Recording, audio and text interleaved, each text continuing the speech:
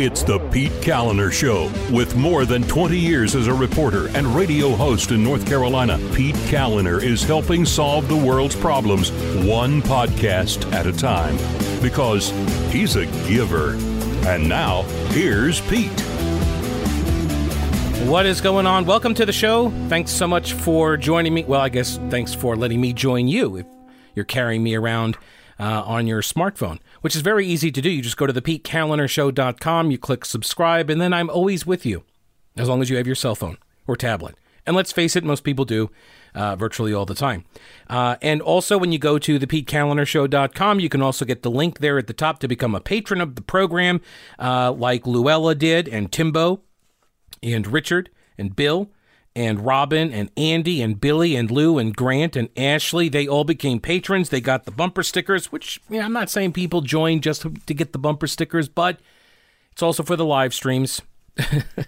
We do the live streams every Thursday. You get exclusive content. You get advance audio previews, basically, of some of the podcasts, and you also help keep the show on the air and me employed. So I appreciate everybody for that support. I'm indebted for that. House Republicans last week marked the one-year anniversary of Governor Roy Cooper's declaration of a statewide emergency over the coronavirus pandemic by introducing legislation that would limit the governor's ability to enact far-reaching shutdown orders Cooper has put in place over the past 12 months. Republicans trying to take the governor's power. Evil Republicans just wanting everybody to die. I have the bill in front of me.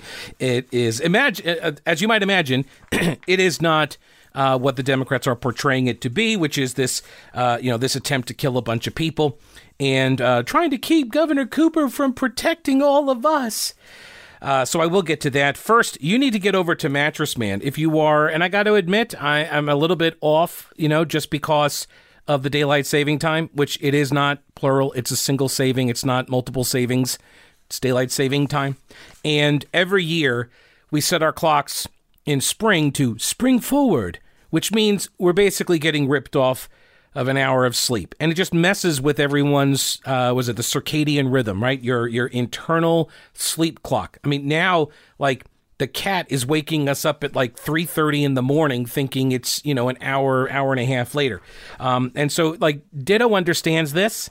He doesn't pay any attention to the clocks. I think it's time. Anyway, I think daylight saving time needs to just be removed. But in the meantime, while we wait on GovCo to fix this problem that they created, all those years ago, you need to get a good mattress to help fight back against daylight saving time. The scourge that is daylight savings time. They're trying to kill us. That's what's that's what's going on. Daylight savings time is obviously. I just said it. See, I can't. I don't know why. It sounds so natural to say daylight savings time. Maybe because it's a bank thing we talk about in terms of I have a savings account. Isn't it really a saving account? Because you're saving. Okay, I know I'm going far afield here. But you don't have to go far afield to get to Mattress Man. They've got 4 locations in Asheville, in Arden, in Hendersonville. They do ship nationwide, and they have 5-star local delivery service. So let the sleep consultants help you find the right bed for you. They have a 120-day comfort guarantee. They've got all the mattresses. You got the memory foam. That's what Christy and I got. Inner spring, pillow top, natural latex mattresses, along with adjustable bases so you can elevate your head, elevate your feet. You can customize this. If you got one of you that wants to sleep with your head up and your spouse wants to sleep with their feet up, you can customize that. They've got tons of options, including the Biltmore collection. These are the mattresses made by Restonic in Fayetteville, but they're in the hotel and in the inn on the grounds of the Biltmore estate. So talk about luxurious, right? Mattress Man is the retailer of the Biltmore collection. Remember, take advantage of their tax refund deal. Also, no credit needed. And they've got tons of flexible financing options, like no interest for up to 2 years. Experience the difference at Mattress Man, buy local, and sleep better. So last week, Republican lawmakers introduced this bill. It is now, House Bill 264. And this would dial back some of the authority that Governor Cooper and all governors have to enact the kinds of sweeping executive orders that Governor Cooper has enacted. It's called the Emergency Powers Accountability Act, and it is seeking to clarify the expiration of a state of emergency and the exercise of certain powers under a state of emergency, and to clarify the abatement of statewide imminent hazards. This bill is being run, co-sponsored by the House Majority Leader, John Bell from Wayne County, also co-sponsored by the House Rules Chairman. That's a powerful committee. The chairman there, Destin Hall, who is from Caldwell County, as well as Representative Keith Kidwell from Beaufort and Tim Moffitt from Henderson County here in our neck of the woods. So what does the bill do? Well, I would submit this is a completely necessary and proper reining in of an executive branch power grab that nobody really contemplated an executive taking, because really, like in North Carolina history, emergencies are usually hurricanes, ice storms, snowstorms, tornadoes, but generally nothing like this. I mean, this is a once-in-a-century event, right? This pandemic.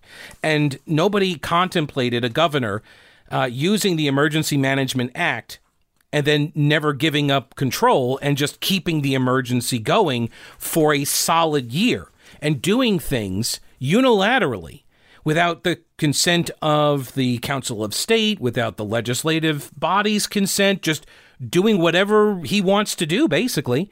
And he says he's being, advised by people. We don't know who they all are, but the best people, the best, we are told, right? These are just experts, and he's relying on the science and the data and the facts, and the science and data and facts, and science and data and facts. And so don't worry your pretty little head about why he's making these decisions.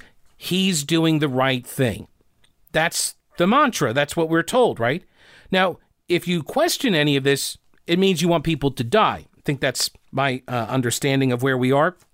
Well, John Bell, the House Majority Leader, said that the pandemic exposed the defectiveness of the Emergency Management Act. There is no unilateral rule in a constitutional republic.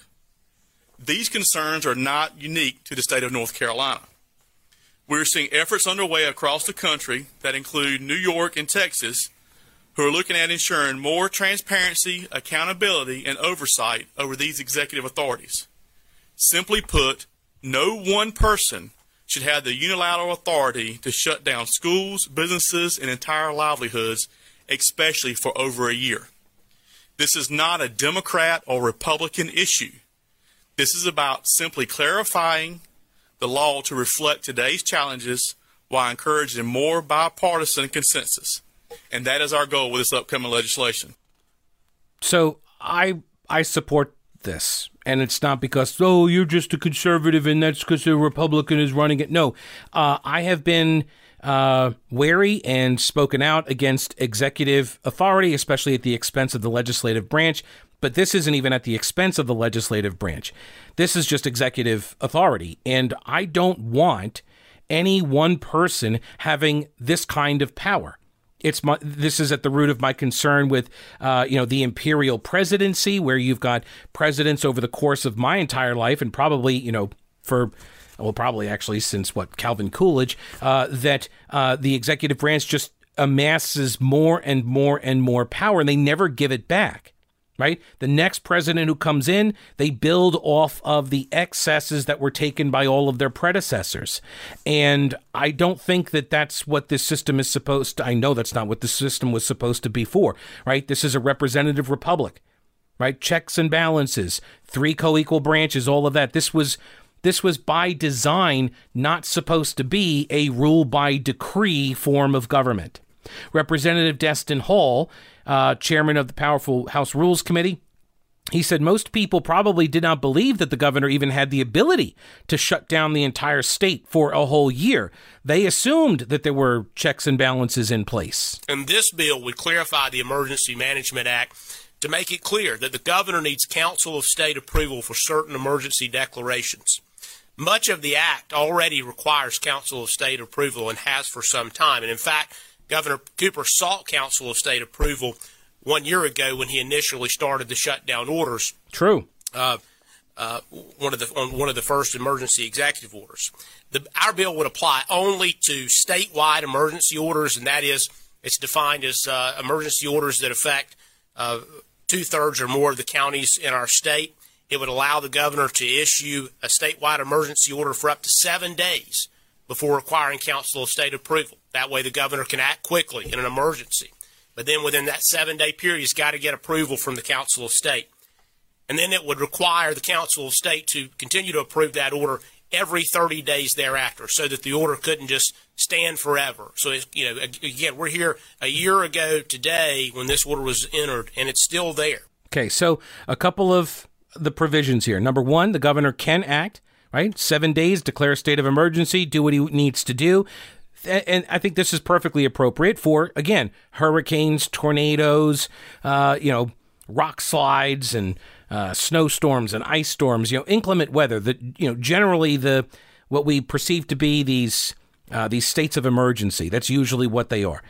So I think it's entirely appropriate to give the executive that kind of authority so he or she can react very quickly. That's the purpose of having one executive, and I get that.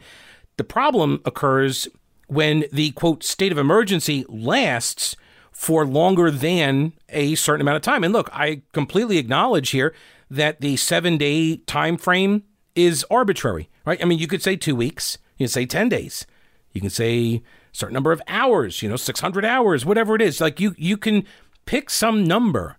And honestly, it didn't really matter to me what that number might be, what that time frame might be, just that it does exist, just that there needs to be some cutoff.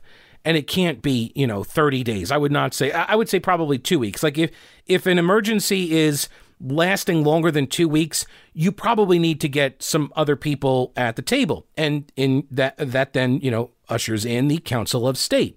The Council of State, for folks who don't know, but if you're listening to this podcast, you probably already do, because we talk about it pretty regularly and have for the last year. The Council of State is all of the statewide elected offices, right? These are, there are 10 of them. So governor is one. Then you got lieutenant governor, you got attorney general, secretary of state, auditor, treasurer, agriculture commissioner, labor commissioner, superintendent of public instruction, and one more that I'm not remembering. Insurance commissioner. There it is. So there's the 10. I'm pretty impressed. I got all 10 of them right off the top of my head. So those are the 10 statewide elected offices, and they are part of the Council of State. They are part of the Emergency Management Act. And Representative Hall is exactly right. And we've talked about this. I've talked about this for the last year, which was when Roy Cooper initially went for his executive order to start shutting down sectors of the economy. He went to the Council of State. He sent them an email, and he initially got approval for, I forget what it was. I forget what part got shut down, and they said, okay, yeah, we get that. And maybe it was the schools or something, I forget. But then there was the next part of it, which was like, I want to shut down all the businesses. And the Republicans, and there are 6 Republicans on the Council of State versus 4 Democrats. So 6 Republicans of the 10 total seats. And those Republicans said, wait a minute, we're not so sure about this. And when it was clear he wasn't going to get concurrence, he then said, I don't need it. Well, then why did you seek it? Well, I guess it's better if you seek it, and then they say yes, and then you've got the buy-in. Right. I agree. It's good to have the buy-in from the members of the, opposing political party, because it presents a unified front. But he didn't do that, which then raises this. And look, admittedly, it was during his reelection, right? This happened in an election year, 2020. His opponent was the lieutenant governor, Dan Forest. Dan Forest was opposing things that Cooper was doing. It had become political. But a way to have maybe minimized that would have been to have gone to the Council of State and tried to get buy-in. Think about it. All he needed was, 2 Republicans to flip on his shutdown orders? And at the very beginning, he might have gotten that. He might have gotten it for a set period of time, right? He may have had to make a concession that says, okay, well, look, how about we'll do it for 30 days and then we'll see what happens, which is, by the way, what this new amendment would do. It would fix the Emergency Management Act. It would make him have to go back to the Council of State if it's lasting longer than a week. And then he's going to have to keep, if he issues an executive order to shut everything down, he's now going to have to keep getting it re-upped, renewed every 30 days with the Council of State. And I think that's entirely appropriate, because if you got one person who thinks this is a terrible crisis, and you've got 10 other council or 9 other Council of State members that are like, you know what, we don't think this is as big of a crisis as you make it out to be, they would be able to stop him from, causing harm. What you're saying is you would rather have one person make the decision versus 10 people make the decision. And when it comes to shutting down the entire economy and doing the kind of long-term damage and harm that he has done, and you can make this, and we're going to get into this because, whether or not what he did cost lives, save lives, all of this is still an open question, folks. I know a lot of people are really, really firmly entrenched in their opinion on this, that they know one way or another. I'm making no argument. I don't know whether it's cost more lives or not. The research indicates to me that lockdowns have not, or that they have cost more lives. They've done more harm than benefit. That's what the research shows. We're not going to know for sure for years down the road. But this idea that for certain that he saved lives as he claims, you can't know that, folks. And so this builds in some sort of, they call it accountability, and I guess it is to some degree. I look at it as just more input from different people. Who's been consulted on this stuff? When he shut down the entire economy, did he ask the Agriculture Commissioner, for example, Steve Troxler, Republican, guy who got more votes than any other Council of State member? Did he ask Troxler, hey, what is this going to do to the agriculture sector? Don't know. Maybe he did. Don't know, because we don't know who's advising Cooper on all of these things. Now, I advise you to get on into general equipment rental, especially if you are in the market to replace or purchase a stand-on lawnmower, because there's actually 2 deals. Husqvarna, right? You know the Husqvarna name, right? Power, performance, reliability. There are 2 different deals. And general equipment rental, because they are your official licensed Husqvarna and Honda outdoor power equipment sales and service provider, it means that they know about all of the different deals that are going on from the manufacturer, but they also know which ones work with each other. And so you can get 2 deals, 2 offers basically, and combine them and pick up one of the V500 series Husqvarna mowers for like $3,500 off the price. Okay, so there's one deal that's like 25% off the MSRP for a 9-point fleet item, and then there's another deal that's $1,000 instant rebate when you buy the V548 or the V554 stand-on mower. So you add them together, you get $3,500 in savings. Now that is a fantastic deal. Like if you're a commercial landscaper, you use stand-on mowers regularly, and you're thinking about replacing it, you better jump on this. It ends at the end of April. These deals, you can't use them like this after the end of April. So times, you got about a month and a half here. Also, and by the way, they do get people who come in, residential homeowners who have a large piece of land, and they'll get these stand-on mowers as well. Because, sitting is the new smoking. So better to stand on that mower rather than sit down and ride all around. Anyway, these are the kinds of deals that General Equipment Rental knows about, and they pass on to you. And they're family-owned and operated, have been for 3 generations, and they're in Weaverville. They're at the intersection of Merriman Avenue and Reams Creek Road. They know how to use all of this stuff. They know the differences between the different models, what it is you're trying to do, and what kind of equipment you need to get that job done. And not just for mowers either, for everything, because they've got everything, buying or renting. But like the rentals, they've got, generators and tillers and mowers and pressure washers. They service what they sell as well. They've got chainsaws and trimmers and hedge clippers. They got large construction equipment as well. So if you're trying to get a project done, you want it done right, and you want the right tool to get the job done right, go go to General Equipment Rental. GeneralRents.com. Check out the website. You can get details on the Husqvarna deal there as well and see all of their inventory at GeneralRents.com. General Equipment Rental in Weaverville, and think outside your toolbox. Governor Cooper's spokeswoman, Dory McMillan, said in an email to WRAL News that the governor would review the bill, but is concerned about legislation that could make it difficult to quickly and effectively respond in an emergency, which, of course, this doesn't make it difficult to respond in an emergency. Because think about this. When he shut stuff down, right, he did it very, very quickly, right? He acted almost immediately, within days, less than a week, and he shut everything down. And over the course of the last year, think back now, has there ever been an instance where the governor has said, due to the nature of the changing science and data and facts, oh my, science and data and facts, or science and data, the mantra, the incantation. Anyway, has there ever been an example of where something popped up and he was like, hey, you know what? Let's get less restrictive because of this right now.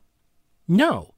Everything he has done is always forward-looking. And I understand why. I mean, I'm not knocking him for saying, like, okay, we're going to, lift restrictions or add restrictions or whatever. Like, we're going to do this and it's going to take effect in a couple of days, so he can give people time to plan. Like when he put the alcohol curfew in place, he gave them 2 or 3 days notice. But none of this stuff is like, oh my gosh, I got to act right away. For the last year, none of this would apply to the pandemic. So this argument, they're like, well, I got to be able to adapt quickly. Well, you're not adapting quickly, right? There's nothing in this bill that would prevent you from adapting quickly. So, we'll see what his arguments actually end up being. Republican officials have frequently criticized Cooper's shutdown orders over the past year, questioning his goal in keeping everything from bars to schools closed for months and decrying the impact on the state economy, family finances, and student learning. That is, I would say, an unfair characterization of the Republican position on this. They say that, again, this is WRAL, that they have frequently criticized his orders, questioning his goal. Are they questioning his goal? I think everybody assumes that the goal, if we're giving benefit of the doubt here, that the goal is to do as little harm as possible to as many people, right? Right, to minimize harm. Save lives, if you will. See, the question, though, is whether or not what Cooper has been doing, and other governors, has been, in fact, the least amount of harm. That's the question. And if you have a different opinion of that, you've been cast by folks in the media and by Democrats, but I repeat myself, as somehow wanting to harm more people. When in fact, if lockdowns are more harmful than beneficial, the people who propose the lockdowns would actually be the ones doing more harm, correct? You see, people who have a different opinion, if we give everybody the benefit of the doubt and assume that we're all trying to make it to the same point, which is minimizing harm, see, then it just becomes different policy prescriptions. See, it's amazing how it just robs everybody of some of the animus involved in a discussion when you don't assume the absolute worst motive in your opponent. Now, I have some thoughts about whether or not some of these governors seem to kind of be digging on the power that they've got. I think it's particularly attractive in weak governor systems, but maybe not. Maybe strong, powerful governor systems in different states, maybe they have a different experience with it because the kind of person that would, gravitate to that position tends to be a, sociopathic, narcissistic, kind of egomaniac politician, power-hungry guy, maybe. I don't know. But here in North Carolina, our governors tend to be very weak, and that's just structurally. They have a weak governor system. And maybe this is kind of nice to have. I don't know. I'm not going to ascribe that motive to Governor Cooper, that he's acting because he's drunk on power. I've heard people say that, but I don't know if it's true. All I know is I don't want any governor having this kind of power. I think it is entirely proper and appropriate for there to be somebody else in the car with him saying, hey, do you think we need to be going this fast? That's all. Look, I understand you're driving, and I understand, you charted the course and everything, but I don't know, I just think maybe you're going a little too fast. That's it. Just another opinion in the mix. Lawmakers passed a bunch of bills last summer to reopen gyms, bars, bowling alleys, and other businesses, only to have Cooper veto them. That is correct. Now, Representative Hall, Destin Hall, says that fixing the Emergency Management Act will help build trust during public emergencies that last for a long time. Over the past year, our governor's made some of the most consequential decisions of any governor in modern history. True. And whether you agree or disagree with those decisions, the ramifications have been huge. True. Businesses have been shut down. People have lost their jobs. True. Children have been out of school. True. And they're going to be negatively affected for the rest of their life. True. And all of these decisions have been made by one person without the requirement that he even consult a single other elected official. True. And the result of that was what we've seen, and that is that the orders have become politicized. People saw Governor Cooper ask for Council of State approval on one of his first emergency orders, as I mentioned a minute ago. And when the Council of State pushed back, we saw the governor switch legal theories and decide that he didn't need Council of State approval after all. People saw reopen NC protesters arrested out in front of the governor's mansion, and then just a few weeks later they saw the governor out with protesters without wearing a mask. And people saw a federal judge strike down part of these orders because they unconstitutionally infringe on our right to worship. All of that's true, right? All of these things that he just laid out there are true. Well, you could say that that's not the reason it got politicized. But I think that's correct. In some part, right? I think it's correct that people like me, for example, when I saw Governor Cooper take to the streets and walk a block around the governor's mansion in solidarity with the protesters, looking completely awkward and uncomfortable, took the mask off, and he's getting crowded around now by like his security detail, and nobody's wearing masks and all that. Meanwhile, right, at the same time, he's running around telling everybody to mask up, can't do gatherings. Like, we notice the hypocrisy. And while it may not carry any purchase in politics any longer, it does still have some bit of sway and impact on the general population. We saw that. And even if it did not lead to his defeat at the polls, it does add to the politicization of his response of the pandemic. It does. It adds to it. It may not be determinative, but it is part of the recipe. It's part of the equation. Representative Keith Kidwell, he says no one should have absolute power and authority over our citizens, especially for an entire year. Unfortunately, the governor has chosen to disregard the statutory requirement that mandates that he consult with and have the concurrence of the Council of State anytime he is to make these statewide state of emergency declarations. The governor chose to unilaterally shut down businesses, close schools, and severely limit the movement and lives of the citizens of this state. In fact, I was one that helped to file a lawsuit to get the churches reopened when the governor unconstitutionally shut those down. The governor clearly does not understand how a representative republic works. We have 3 co-equal branches of government to provide checks and balances.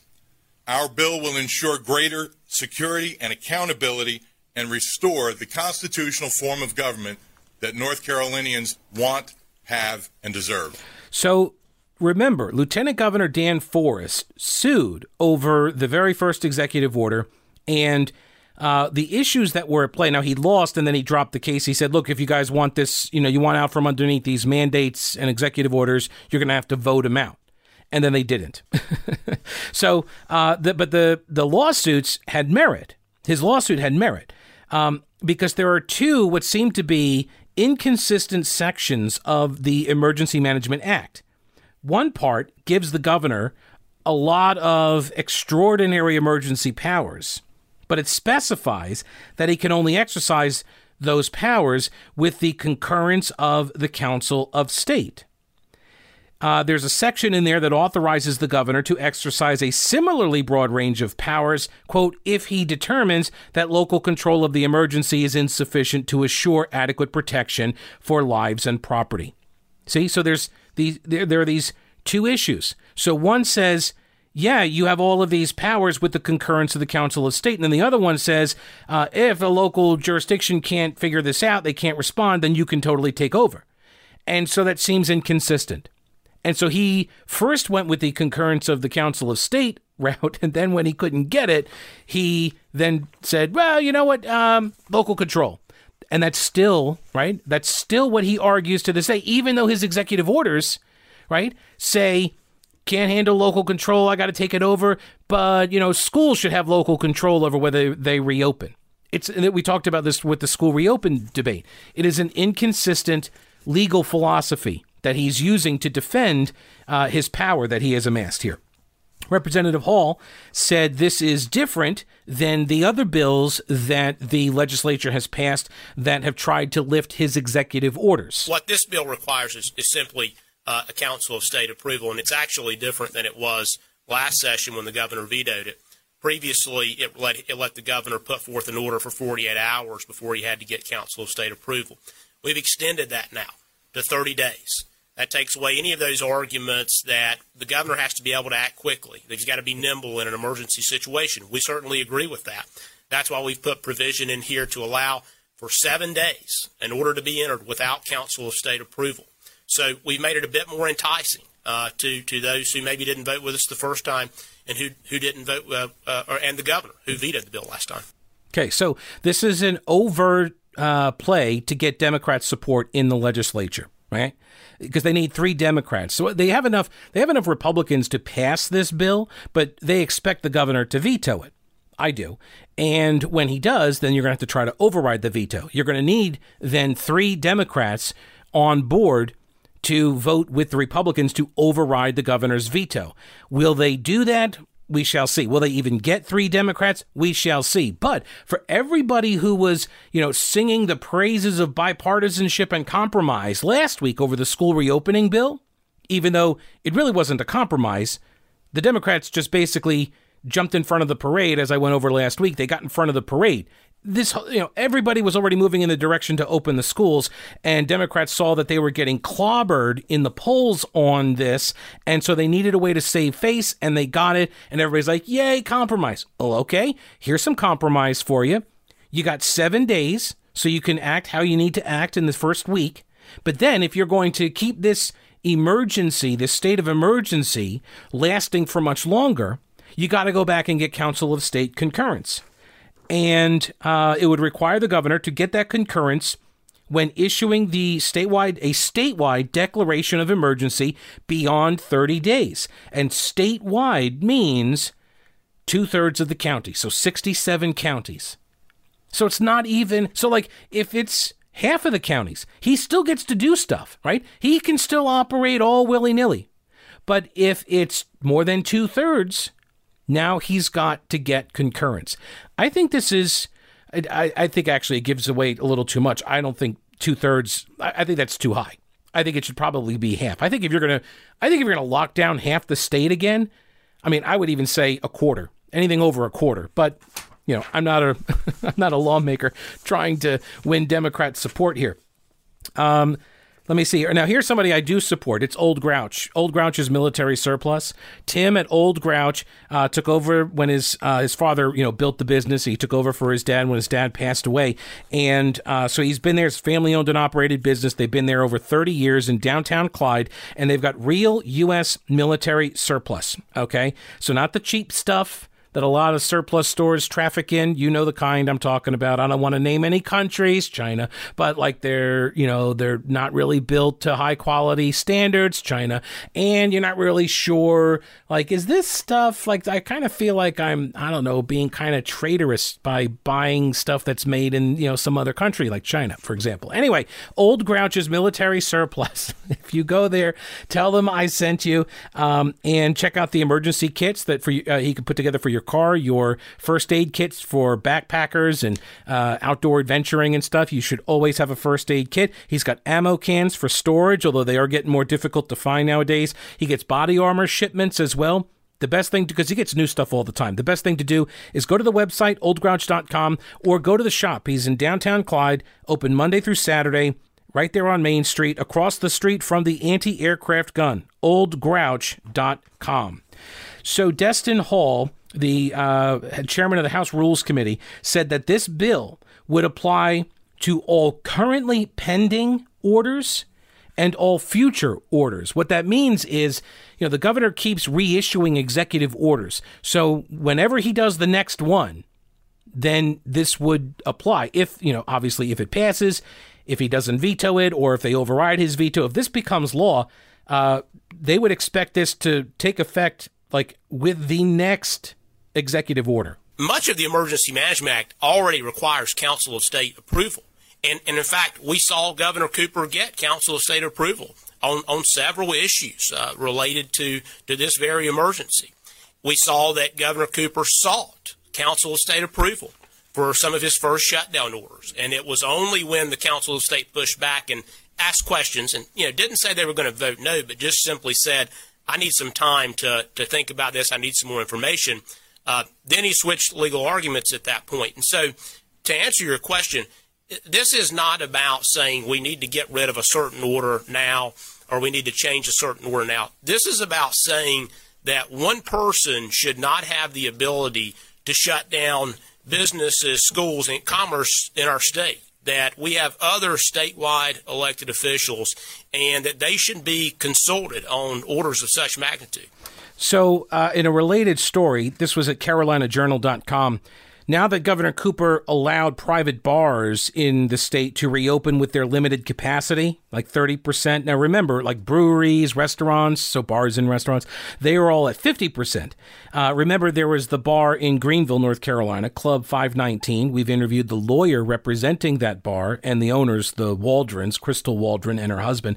And the question was, well, what becomes of this lawsuit now? Because recall, they went to a Superior Court judge, and the judge, James Gale, was getting frustrated that the state wasn't giving evidence for why it was necessary to put private bars under this different executive order standard to have them shut down. But, breweries, for example, and restaurant bars, like they could all be open.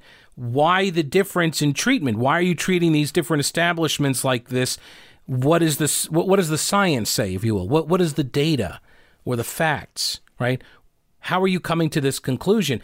And the state's attorney, from the Attorney General's office, they could not answer, to the point where the judge was like, please, I'm begging you, give me some evidence. Literally said that to them.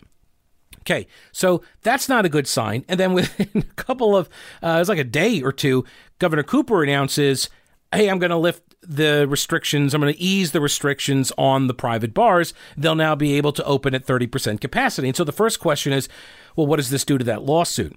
Okay. Well, newly filed documents in the case show that the case is going to take on a new emphasis. So instead of challenging the application of Governor Cooper's order to Club 519, the lawsuit is now going to tackle a larger question, which is, does Governor Cooper have the constitutional authority to dictate terms of a business's reopening 1 year into a pandemic? The amended lawsuit contends that the State Emergency Management Act violates the non-delegation doctrine, which forbids the General Assembly from delegating its legislative powers to the governor or any agency. The suit asks that the Chief Justice of the North Carolina Supreme Court set up a 3-judge Superior Court panel to hear the case. So that's where that stands. Now, on the Twitter machine, I came across a post from a fellow by the name of Terrence J. Everett. He is a lawyer in Wake Forest. He also happens to be a Democratic state lawmaker. And he sent out a tweet with a graphic. It shows a picture of Dan Forest in a very ominous black and white kind of pose, black and white photo. And he's got like this pose and says, and it has a quote, "I would lift the mask mandate for the state," said Dan Forest. And this image is accompanied by Terrence Everett's, Representative Everett's statement, quote, "Apparently, my maskless friends in GOP leadership feel that too many lives were saved under Governor Cooper's leadership, and that what we really needed was obstruction from the state treasurer, commissioner of labor, commissioner of insurance, and this genius. And then he's got the graphic there of Dan Forest. So that's the kind of guy you're dealing with right here. First off, considering all of the recent rhetoric from the left about literally destroying our democracy, let's take note of this Democratic lawmaker's use of rhetoric here, that apparently he sees no problem being ruled by a single person's decree, which is not democracy. Not democracy. I understand Governor Cooper got elected, but a democracy doesn't mean that once you elect somebody, he becomes a benevolent dictator, right? Like that's not how that's supposed to work. Because he is now. He's term limited, so nobody has any more influence over the guy. He can do whatever he wants. And according to this lawmaker, he's totally fine because it's saving lives, right? So what he's proving here is what we all suspected, which is that all of the fears of losing our democracy, which are just overwrought and, just hypochondria. It's obvious that you're okay with authoritarianism as long as it's your party doing it. And by the way, that's not to say that the people on the right that were supporting Trump, they were of the same mindset. Apparently, there are a lot of people that are totally fine with an executive branch that amasses this kind of power and wields it against people. I am not one of these people. I do not support that. It's why I liked Rand Paul for president in 2016, because he was the only one talking about reining in executive power. Anyway, I think we can also appreciate Representative Everett's, as I called it on Twitter, the subtle as a sledgehammer use of fear to shut down rational discourse, right? Because the more important thing here is to serve the party. Because an honest broker might consider the other side of the ledger, as I call it, right? The human cost of Governor Cooper's decrees, particularly the lockdowns, right? It's just automatically assumed here that the mask mandate saved everybody's lives. All of the lives that are saved, and this is the nice thing about it, is that you can make this claim and not have any proof, right? Because you're just saying, well, think about all the people that would have died. Well, we don't know how many people would have died. Nobody knows. It's all speculative, which is a feature, not a bug, of this kind of rhetoric. His very tweet, by the way, actually makes the opposite point that he's attempting to make. I mean, yes, he's trying to slam Republicans and virtue signal. They're like, I'm for the people and I want the masks and I'm for saving as many lives as possible. I get the moral grandstanding aspect of it. But the underlying point here is that he's okay with Governor Cooper having this kind of leadership because Governor Cooper cares, right? But think about how he would be screaming literally bloody murder if Dan Forest had won, right? And repealed that mandate and lifted the executive orders and did all of that unilaterally. Do you think Representative Everett would oppose that? Do you think that given the different circumstances completely reversed, if the Democrats were in control of the legislature and a Republican governor had stripped away all the mandates or maybe had behaved exactly as Governor Cooper did, do you think the Democrats might have a problem?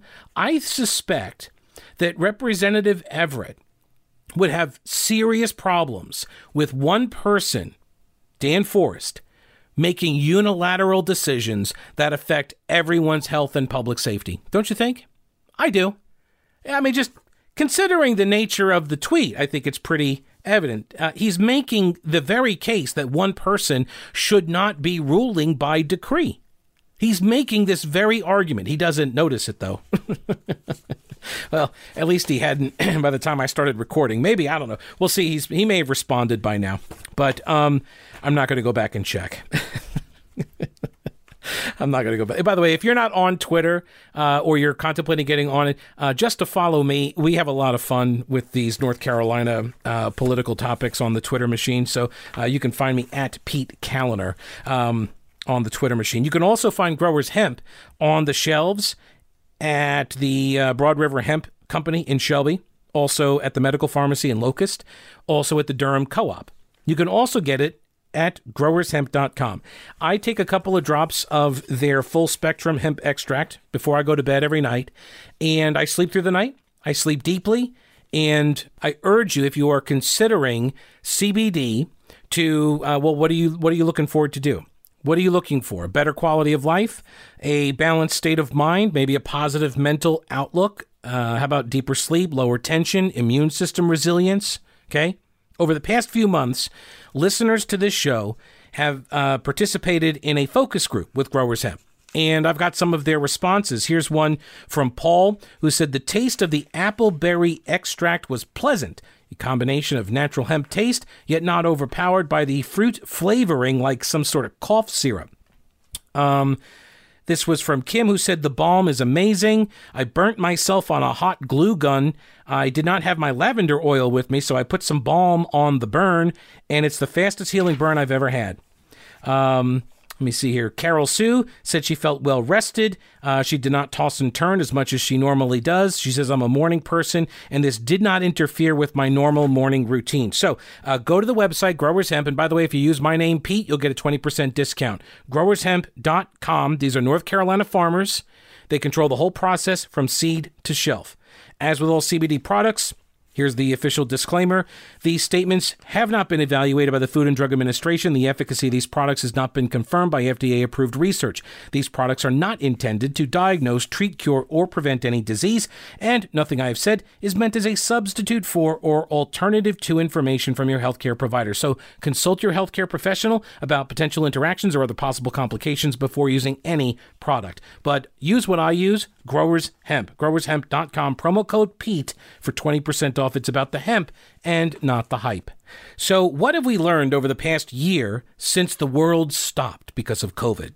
John Feary, writing at thehill.com. By the way, John Feary is former spokesman to former Speaker of the House Dennis Hastert, as well as former communications director to former Representative Tom DeLay, and was a speechwriter for House Minority Leader Bob Mitchell. So here are the 6 things that he says we have learned. Number 1, lockdowns don't work.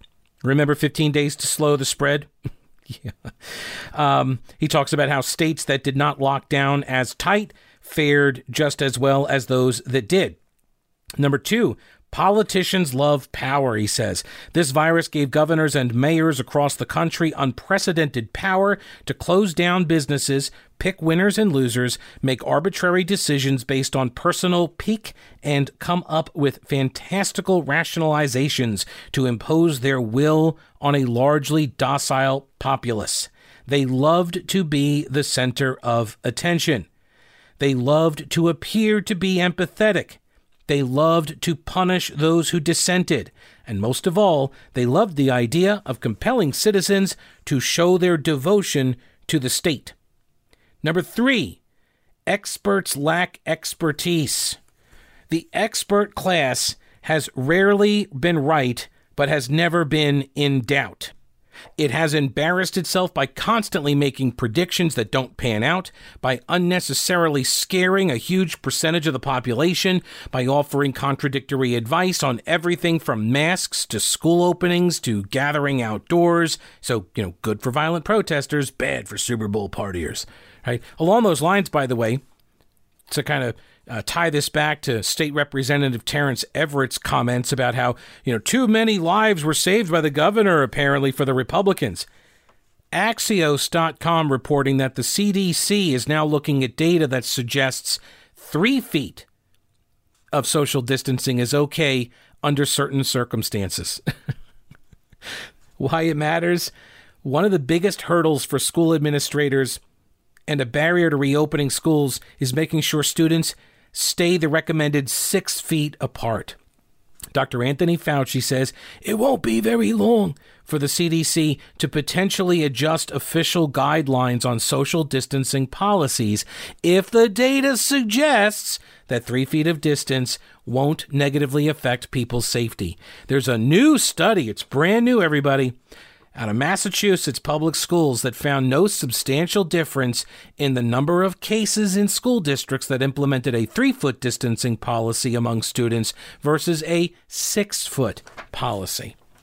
See, so yes, the experts sometimes they don't know either. Now, look, I get it. I understand that, like if you're an expert and you spent your entire career studying some stuff, chances are your ideas, your recommendations, your hypotheses, your theories, your guesses, they're going to be better informed, let's say, than, me. Okay? I totally understand that. I agree. But also, there is something that happens, you get a bit of a blind spot. In fact, there was one analysis I saw where they done a whole bunch of studying of like these public health experts and their predictions, and they found that they were a little bit, the experts, quote unquote, were a little bit more accurate in their predictions than college students were. But the ones who were the most wrong were the health experts that were the most well known, the ones that went on TV all the time. Because think about it. If you're going on TV and you're making the rounds and you're this, media superstar for your predictions, you are less likely to acknowledge mistakes. And what that means is, right, because now, you would take a hit, your credibility would take a hit. They may not ask you to come back on. And by the way, if you get to be a regular contributor to a cable news station, you can make tens of thousands of dollars for that. Did you know that?